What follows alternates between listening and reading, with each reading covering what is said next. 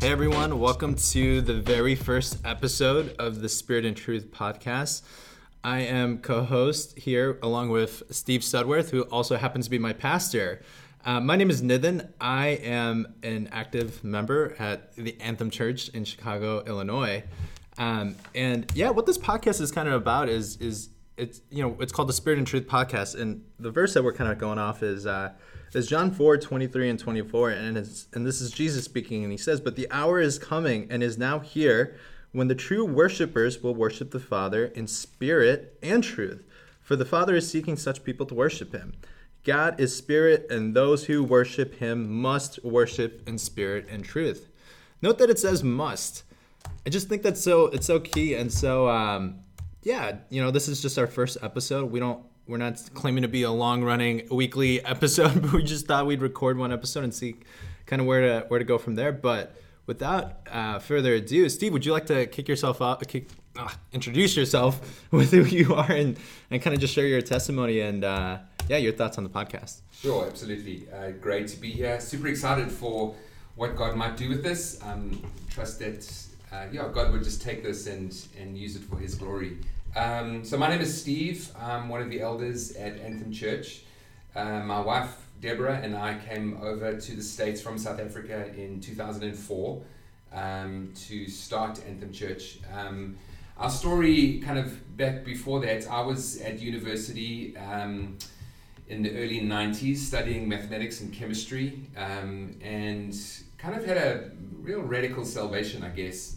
Didn't really grow up in a Christian home.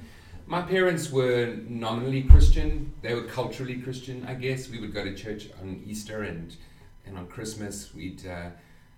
But not much more than that. And when I was a second-year student at university, I was invited to church by a girl that I was actually pursuing a relationship with, and ended up going to church for an entire year.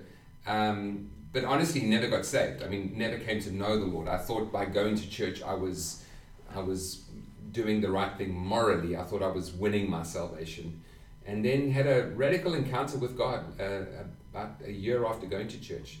And it was odd because the gospel was preached every Sunday. And I heard the gospel every Sunday, and I never responded to the gospel. But that day, the Spirit of God just, caused the words to come alive in my heart, I guess. And soon after I got saved, I was baptized in water, maybe 2 or 3 days after that, and then had this radical encounter with the Holy Spirit, which I guess is going to be part of the story that we're going to explore over the next couple of weeks. For now I will use those terms, and we can explore what that means later. But just had a powerful experiential encounter with the Holy Spirit. And in reading in the book of Acts, kind of found biblical context for that. Was able to speak in angelic tongues or prayer tongues, and again, we'll explore those terms in time to come. But continued with a career in business. Eventually, over many years, we were invited onto the leadership team of a church back in South Africa.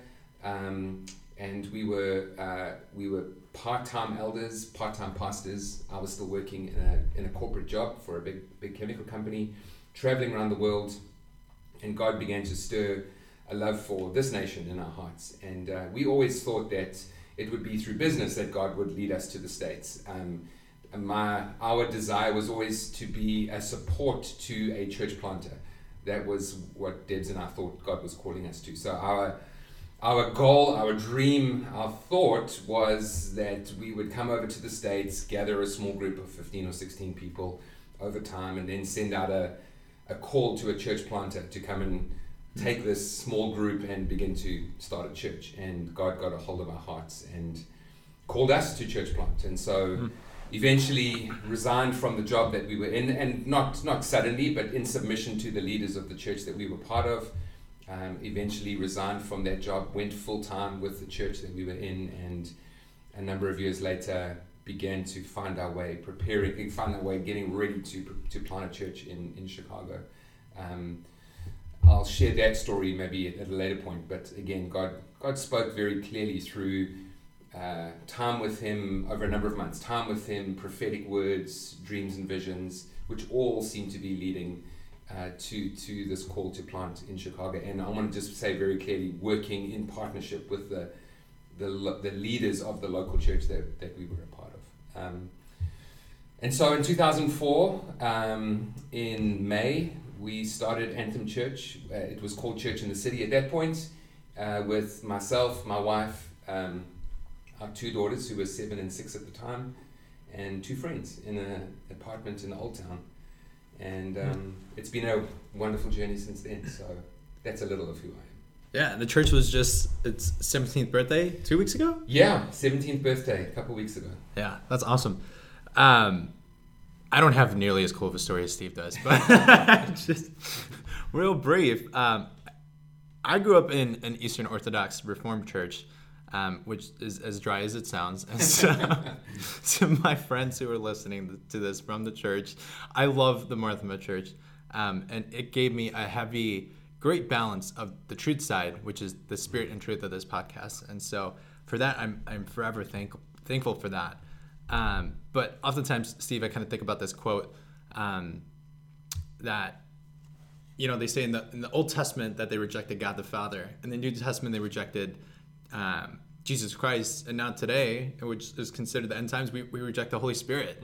Or another way to think about it is, I've heard R.T. Kendall say, the Father, the Son, and the Holy Bible is the Trinity. Yeah. And so that was kind of more or less my experience growing up, where I was biblically serious, and that was my go-to, and I never really considered much about the Holy Spirit. And if anything, I kind of labeled them as crazy Pentecostals, or put them in a box in the opposite camp as well, and didn't really explore it until the Lord really tugged at my heart with some crazy experiences and intense encounters with the Holy Spirit, more or less the same. And as I'm going through this journey, I found that there is a lot of abuse and there's a lot of authentic.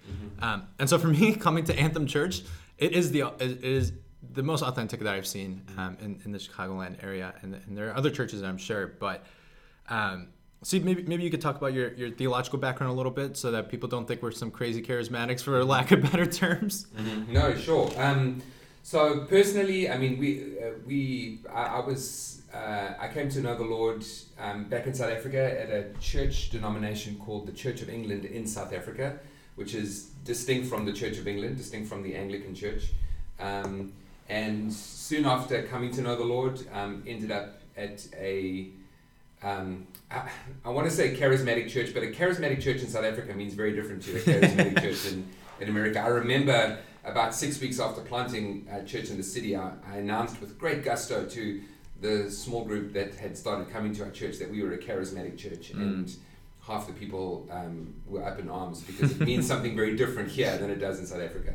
In South Africa, a charismatic church means a contemporary church with contemporary worship, loves the Word of God, and is eager to pursue the presence and power of the Holy Spirit. So kind of something around what we are talking about, this passion for the Word and this desire to pursue what we see in Scripture, that the Holy Spirit is working and ministering and empowering followers of Jesus to advance the kingdom of God in a very natural way. One of my favorite sayings is that it's important when it comes to the ministry of the Holy Spirit that it's that we live naturally supernatural and supernaturally natural. So it's not this alter ego which comes upon us and we prophesy with a different voice and use phrases like "Thus saith the Lord." No, it's a very natural following and submitting to the leading of the Holy Spirit. I'm kind of getting off topic, but as we were preparing to church plant, I was studying an MBA at the time, and I paused that and ended up going to seminary in South Africa. Online seminary back in those days, and I'm showing my age when I say this, but wasn't what it is today. So it was more kind of receiving assignments in the mail and having to write out assignments and type out assignments on a typewriter and things like that. But so that was my kind of theological background. But part of a group of churches called New Covenant Ministries International. New Covenant Ministries are operating into about 85 nations around the world. with a passion and a desire to follow Jesus. The emphasis is on the local church. So again, it's not a denomination, and I think it's what's very clear in the Word of God. You don't see Paul and his apostolic team were serving local churches. Yeah. It wasn't about Paul and Silas and Barnabas. It was about local churches. Timothy in Ephesus, the church in Philippi, the church in Galatia. I think the scriptures make it very clear that elders or pastors are the highest human authority within a local church, not some external denomination that is imposing a particular creed or way of living or theology. It's up to the local church pastors to determine that. But they are connected with one another through, again, in Scripture, through this apostolic or translocal team. And in Scripture, we see that being Paul. Paul had relationship with various churches. These churches were connected to one another through this translocal ministry, always for the purpose of expansion, always for the purpose of planting churches and seeing the gospel advance within their sphere of influence. So Paul's strategy was to plant churches in significant cities so that the gospel could spread out and folks get saved. So that's our heart, is something of a desire to follow that. And bringing that back to the Holy Spirit, I mean, that all of that sounds great, but absolutely impossible in our own strength. And again, that's my conviction. I think the word makes it clear. That's why we need the Holy Spirit. Jesus says in Acts chapter 1, you will receive power when the Holy Spirit comes upon you, in order to be witnesses, to be my witnesses. And I think so much of the quote-unquote charismatic Pentecostal can be kind of the Holy Spirit is for me. It's for me to enjoy. It's for me to we kind of wallow in the Holy Spirit, which is not God. It's not God's heart. Yes, God uses the Holy Spirit to minister and heal us, but so that we can be a blessing to others. Yeah, that's so good. And I think about, if I'm listening to this podcast, I'm like, why do I need the Holy Spirit, right? And I think about, and maybe you can help unpack this here, Steve, with, I think about Peter, right? Who was one of Jesus's inner three, was the foundation on which the church was built, right? And sees the resurrected Christ and goes right back to fishing, and in between then and when he gives the first message, he's restored by Jesus. And so I think it's so interesting that we see these common men, right? Peter, it says that Peter was filled with the Spirit, and that's what happens. Can you maybe kind of navigate what is that shift that happens with the Peter that was that sees the resurrected Christ and then goes back to fishing, and then the Peter that we see in the book of Acts? Kind of a leading question, of course, sure. But if you can kind of unpack that, because I'd like to think there are a lot of Christians that have had encounters with the resurrected Christ, right? But we don't maybe move like we should in the book of Acts. And I know in this preaching series we're doing right now, you shared that quote about asking the Lord to not bring our experiences that we read in the book of Acts to our level, but asking the Lord to elevate our experiences to what we read in the book of Acts. Can you kind of maybe unpack that right there? That's a good question. I mean, I'm going to maybe take it back even further, and I think the Old Testament points to this outpouring of the Holy Spirit. You read through Isaiah, and the constant theme through Isaiah is water poured out on a dry land, on a thirsty land. Joel, obviously, in Joel chapter 2, which eventually is the text that Peter uses to kind of unpack the outpouring of the Holy Spirit. God promises that he's going to pour out his Spirit on all flesh. And he goes on to talk about the various manifestations. But I mean, even in the book of Genesis, what was the mandate upon Adam and Eve? It was fruitfulness. It was go in and take my reign and rule. Go and take my, as my image bearers, God is saying over them, go and advance my kingdom. Go and be fruitful and govern and rule. And I think that carries, like, within the very core of who we are, is something which comes alive in us as the Holy Spirit comes upon us. So it's not just a New Testament thing. It's been God's plan from the beginning of time. Genesis chapter 12. I think, a foundational kind of piece. God speaking up over Abram at the time, and he says, essentially, I will bless you so that you can be a blessing, you know. And I think it's more than just resources and the goodness of God and the gospel. It's God pouring out his very presence upon us, God blessing us with his presence. Why? So that we can be a blessing, so that we can overflow. Yeah. And I think it's important, this idea of being filled in order to overflow. I mean, I think that's something of the heart of God. Something so near and dear to God's heart is he wants to fill us, he wants to bless us, he wants to heal us, he wants to restore us to himself. Why? So that we can be a blessing, so that we can advance the kingdom of God. And then kind of bringing that into the New Testament. I mean, Jesus, before we get to Peter, let's just talk about Jesus for a moment. I mean, in Matthew chapter 3, when he is filled with the Spirit of God comes upon Jesus. Yeah. And he doesn't start his ministry until he receives the empowering of the Holy Spirit. But I think a significant piece in that is the Father declaring his it's a double assurance of sonship, which I think is so fundamental to understanding the outpouring of the Holy Spirit. The Spirit of God comes upon Jesus, and the Father says, "This is my Son whom I love. In him I am well pleased." Way before Jesus had ever healed anyone, preached any sermon, raised anyone from the dead, done anything, the Father is affirming his love for his Son. And I think if you tie that in with Romans chapter 8, which talks about what it means to be filled with the Spirit, it's, again, by the Spirit of God, that my spirit testifies that I am a child of God. It is by the Spirit of God that I cry out, Abba, Father. Yeah. You know, and it's the sense of the love of the Father, the sense of being a son, being a daughter of God. And I think that's for me, one of the most fundamental. It's yes, the gifts, yes, power, yes, etc., but the fundamental truth is this assurance that I am a child of God. And I think that was significant to your question about Peter. Yeah. You know, Peter saw the resurrected Christ.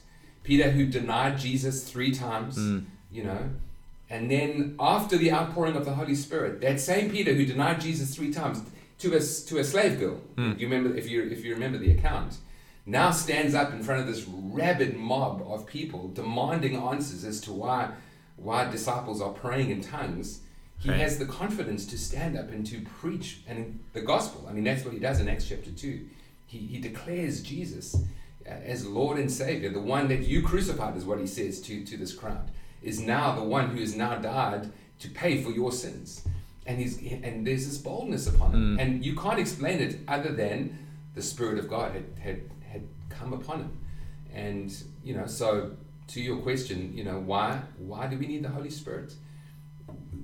To be empowered, to be assured of sonship or a daughter of God, but from that place to be empowered to do the work of, the ministry of advancing the kingdom of God, which kind of goes all the way back to Genesis. What God had said over Adam and Eve, what God had said to Abraham, I'm blessing you so that you can be a blessing. Yeah, that's so good. I think, oftentimes I think, we do see this community, not to, you know, pigeonhole or put people in a box, right? But we see this group of people that are kind of waiting for this. And I have a prayer group here, and I always ask the question of, you know, why are we waiting for the infilling of the Spirit if we're just going to go back to our 9-to-5 jobs? You know, and I think it equips us for a calling and a purpose, and that's to make much of the kingdom and advance. The initial call that, I love how you pointed that back to Genesis, right? That to be fruitful, to multiply and make, and the primary ministry of the Holy Spirit is to always make much of Christ too. And absolutely. I think, I mean, sorry, if I can just jump in on that. I mean, I think that's so essential. You know, the Holy Spirit doesn't make much of himself, and I think that's sometimes where, you know, some church movements can just it's a degree, half a degree off. You know, the Holy Spirit doesn't make much of himself. The Holy Spirit makes much of Jesus.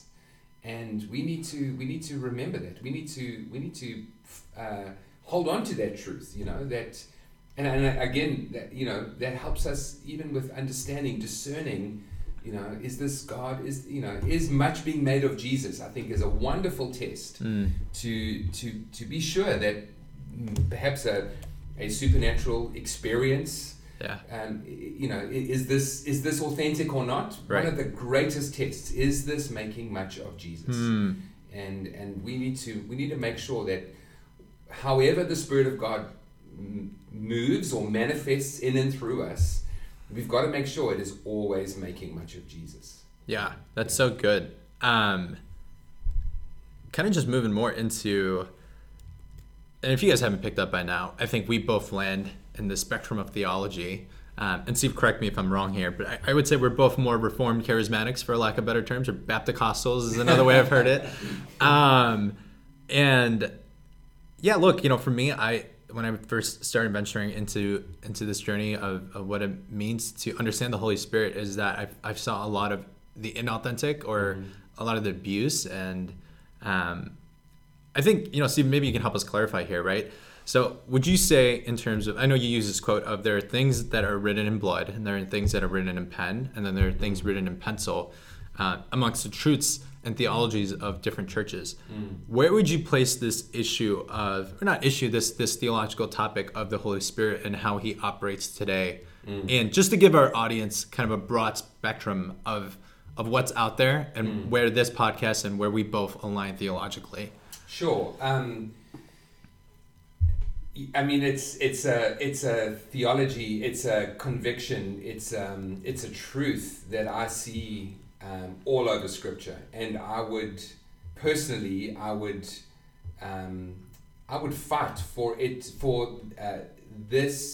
ministry of the Holy Spirit to be powerfully manifest in and through my life and in and through the life of Anthem Church.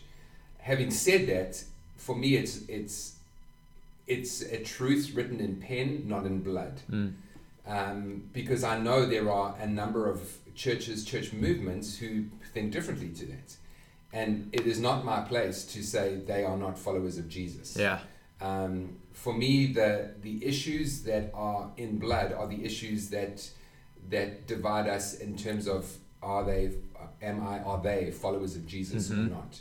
The fact that, if someone were to come to me and say, I'm a follower, I love Jesus and I'm a Christian, but this idea that Jesus is the Son of God, I just that's a truth written in blood. Yeah. That's a I'm sorry, friend, but on this we're not going to just agree to disagree. On this, I strongly disagree. That is not what the Word of God teaches. Yeah. In terms of but having said that, I don't want to diminish the ministry and the power of the Holy Spirit because I think it's essential. I would not go so far as to say it's written in blood, but I think it is. Yeah. It is a deep conviction that I see all over the Scriptures. Yeah. So maybe you can. This kind of helps it. Would you say, in terms of practical day-to-day life, it's essential, but theologically, for just writing things on a whiteboard, it would land in that. Yes. In that. Yeah. Yes.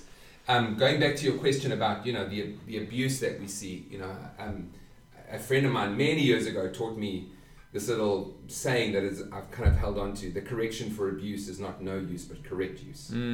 So the correction for abuse is not no use but correct use.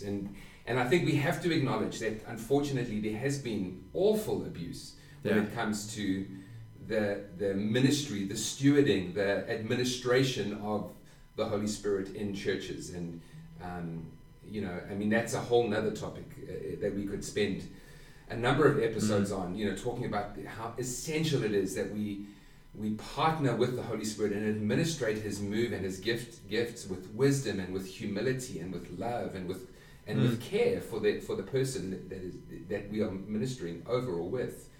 And we have seen abuse, and we have seen people use the gifts poorly and make it about themselves and use it to give themselves a platform.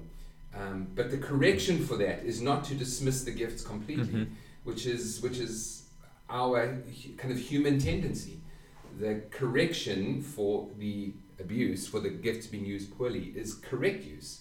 Is to go back to the scriptures, especially texts like 1 Corinthians 12, 13 and 14, which interestingly we're going to be speaking about tomorrow at church. But to go back to those texts and to say, all right, what does the Word of God, how does the Word of God direct us as to the administration or stewardship of the gifts? Opening our hands, allowing the Spirit of God to move, but in a manner which brings order and comes under anointed, gifted, appointed leaders. Who, speaking of obviously a church context, right? And it doesn't guarantee that no mistakes will never be made. Mistakes will be made. Even the most sincere person who loves Jesus with all of their hearts and the most humble person will make mistakes. Yeah. But if the mistake is made in the context of humility and wisdom and love, then we can learn from those mistakes rather than cause further damage. Yeah, that's so good. And I think, Steve, I feel like our heart with this podcast is that, hey, we're not the final truth.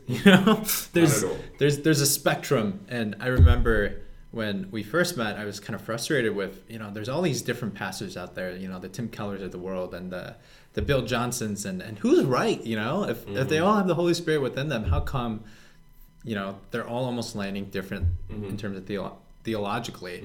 And for me, there's a quote that you said to eat the chicken, spit out the bones, right? And I think Paul kind of talks about how we're not to be swayed to and fro, right? But we're supposed to grow into full maturity. And I think something that has been helpful for me to understand is that really the only person that has the perfect balance of spirit and truth is Jesus Christ himself.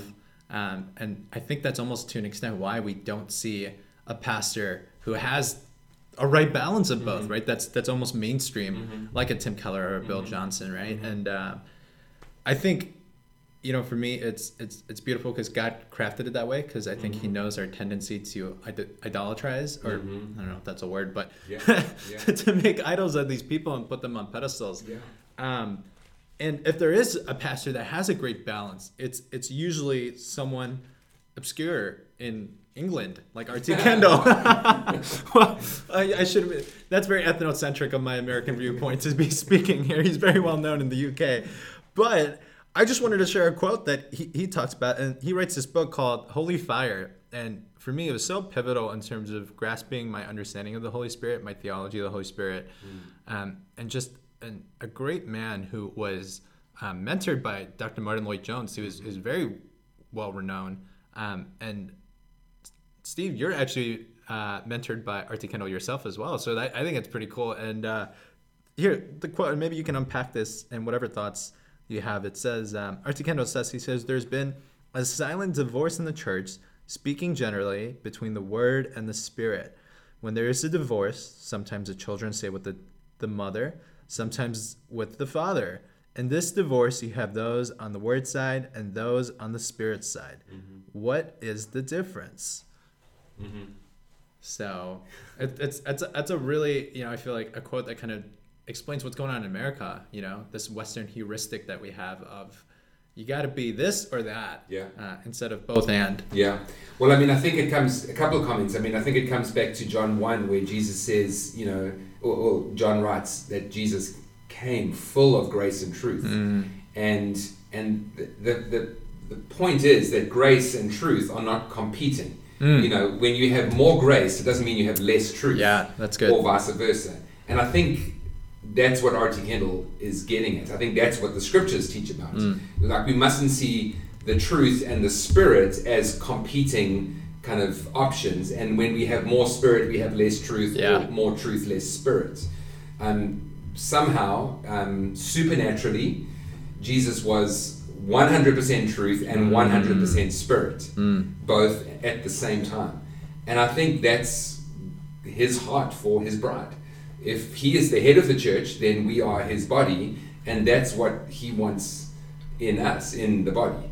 The challenge is, if you ask any person, any church leader who is a kind of leaning more towards the spirit, they'll say, of course I'm about truth. I love the truth. And if you ask anyone who is, kind of against the manifestation gifts and they're all about the word of God, they'll say, of course I'm about the spirit.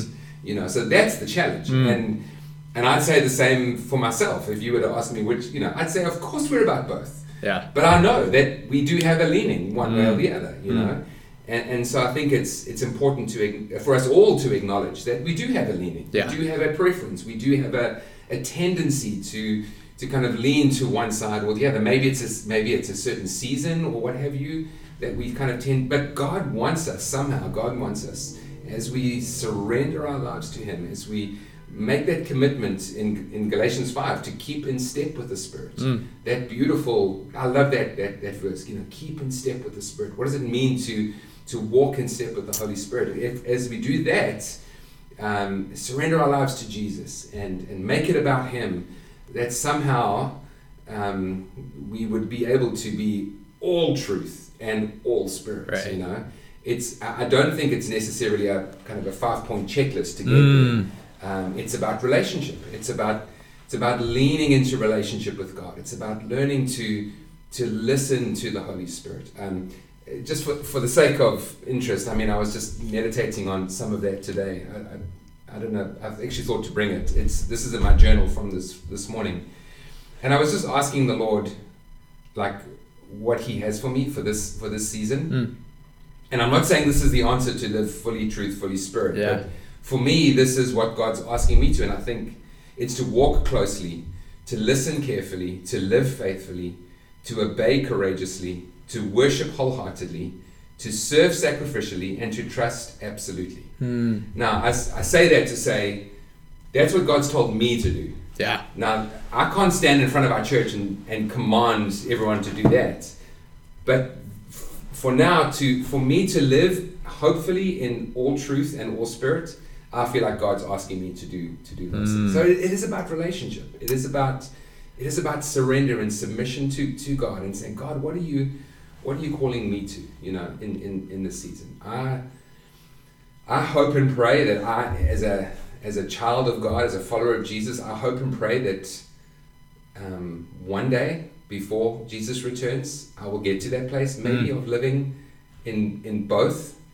Both and, rather than either or. I pray that as a church, our church would get to that place. I don't think we're there yet, but I trust we would continue to grow towards that. Yeah, that's awesome. And I think even on that note about the church, and maybe we can bring this episode to land, as you would say. Which means you've got another 15 minutes. I love how you've really convicted me with this thought of how Jesus is returning for a mature bride, right? And, Scripture interprets Scripture, right? And so we know the Church of Acts to be the very first church. And oftentimes I feel like we look at the Church of Acts and we're like, man, we want to get back to Acts. We want to do what they were doing. But Christ is saying, no, I want a mature Church of Acts. And that is such a... I remember when you shared that, I was like, what does it even look like? I can barely comprehend the Church of Acts, let alone what does a mature Church of Acts look like? I have no idea. And so I love that quote. I don't know if there's anything you wanted to share on that real quick. It looks like you're flipping here in your Bible. Yeah. Ephesians 4, like, for me, is just like, is what it looks like that Jesus is doing with his bride, with his body, to prepare us to become that mature bride. And this is worthy of a number of episodes, but just to kind of drop it in there, Ephesians 4. So Christ Himself gave the apostles, the prophets, the evangelists, the pastors, and the teachers. So He gives Jesus ascends to heaven. Before He does that, He gives to His bride these 5 leadership gifts, these 5 ministry gifts: apostles, prophets, pastors, teachers, and evangelists. And it tells us why in verse 12, to equip His people for works of service. So it's not the apostles, prophets, pastors, teachers, and evangelists to do the work of service. It's for them to equip the people of God to do the works of service. Why? So that we can be built up, so that we can be encouraged, until we all reach unity in the faith and in the knowledge of the Son of God, and here's the key, and become mature, attaining to the whole measure of the fullness of Christ. So to your question, what does a mature church, a mature bride looks like? It looks like a church that is apostolic, prophetic, able to teach, able to evangelize, able to care for those who are coming into the church. Yeah. And I think as we grow in those 5 areas, not emphasizing one above the other, but finding grace and space for each one of those aspects in the church, I think that's when we start to look like a mature church that Jesus can come back for. Yeah, that's so good. And honestly, growing up, that's kind of a passage I kind of neglected myself. What is a modern day apostle? I don't know. Well, that's a controversial issue for another episode. Absolutely. But yeah, hopefully, throughout this episode, you guys were able kind of to pick up on our heart for what this podcast is going to look like. I know we kind of focus more on the spirit side of the Spirit and Truth podcast, but I think the audience that we know that's going to be listening to this has a good backing for what truth looks like biblically. And so, yeah, we want to explore these different topics that we talked about while making much of Christ. And that's our hope. And so we don't know. Maybe this is just one episode and it's a narrative and that's it. And but yeah, I think even Steve and I, as we were praying for this, Steve, you prayed, you said, we don't want to just kick something that's empty. And right. And if the Spirit and Truth podcast is meant to bless people, it will. And so, yeah, we'd love to hear your guys' feedback. If this has blessed you, please share it. It's not even up on Apple Podcasts or anything yet. But, and questions, if people have questions. Yeah. But yeah, we're hoping to explore some of the things that we talked about into greater in depth. I know we threw a lot. If you have questions, we would love if you reached out. I can probably point you to Steve better than I can myself. But yeah, even to your local pastor, we're not claiming to be the final authority on these issues. And so, we hope that if this has blessed you, that you would share it and subscribe and continue to tune in. And so, yeah, Steve, those are my closing thoughts. I don't know if you have anything else. No, just other than to say, I mean, what a joy and a delight to journey together. And I think that's, the journey that we have in Jesus, kind of going back to Galatians 5, to keep in step with the Spirit, is never meant to be done alone. We are called to sharpen one another. We're called to journey together. This idea of having private devotions, which I understand, and I spend time alone with the Lord, but it's a very modern idea, Yeah. It's only recently that in church history that we've been able to have our own Bibles. It was the people of God coming together to learn from one another, to encourage one another, to strengthen one another, to rebuke and challenge one another, which we mustn't forget about. And it's my hope that through this podcast that this would be part of this learning together. Not one of us claiming we've got all the answers, but learning together. Amen. See, we brought it to land within 15 minutes. Thanks, Nathan. But no, thank you, Steve. Thanks everyone for tuning in. Hopefully we'll have another episode, but yeah, if not, we hope this blessed you.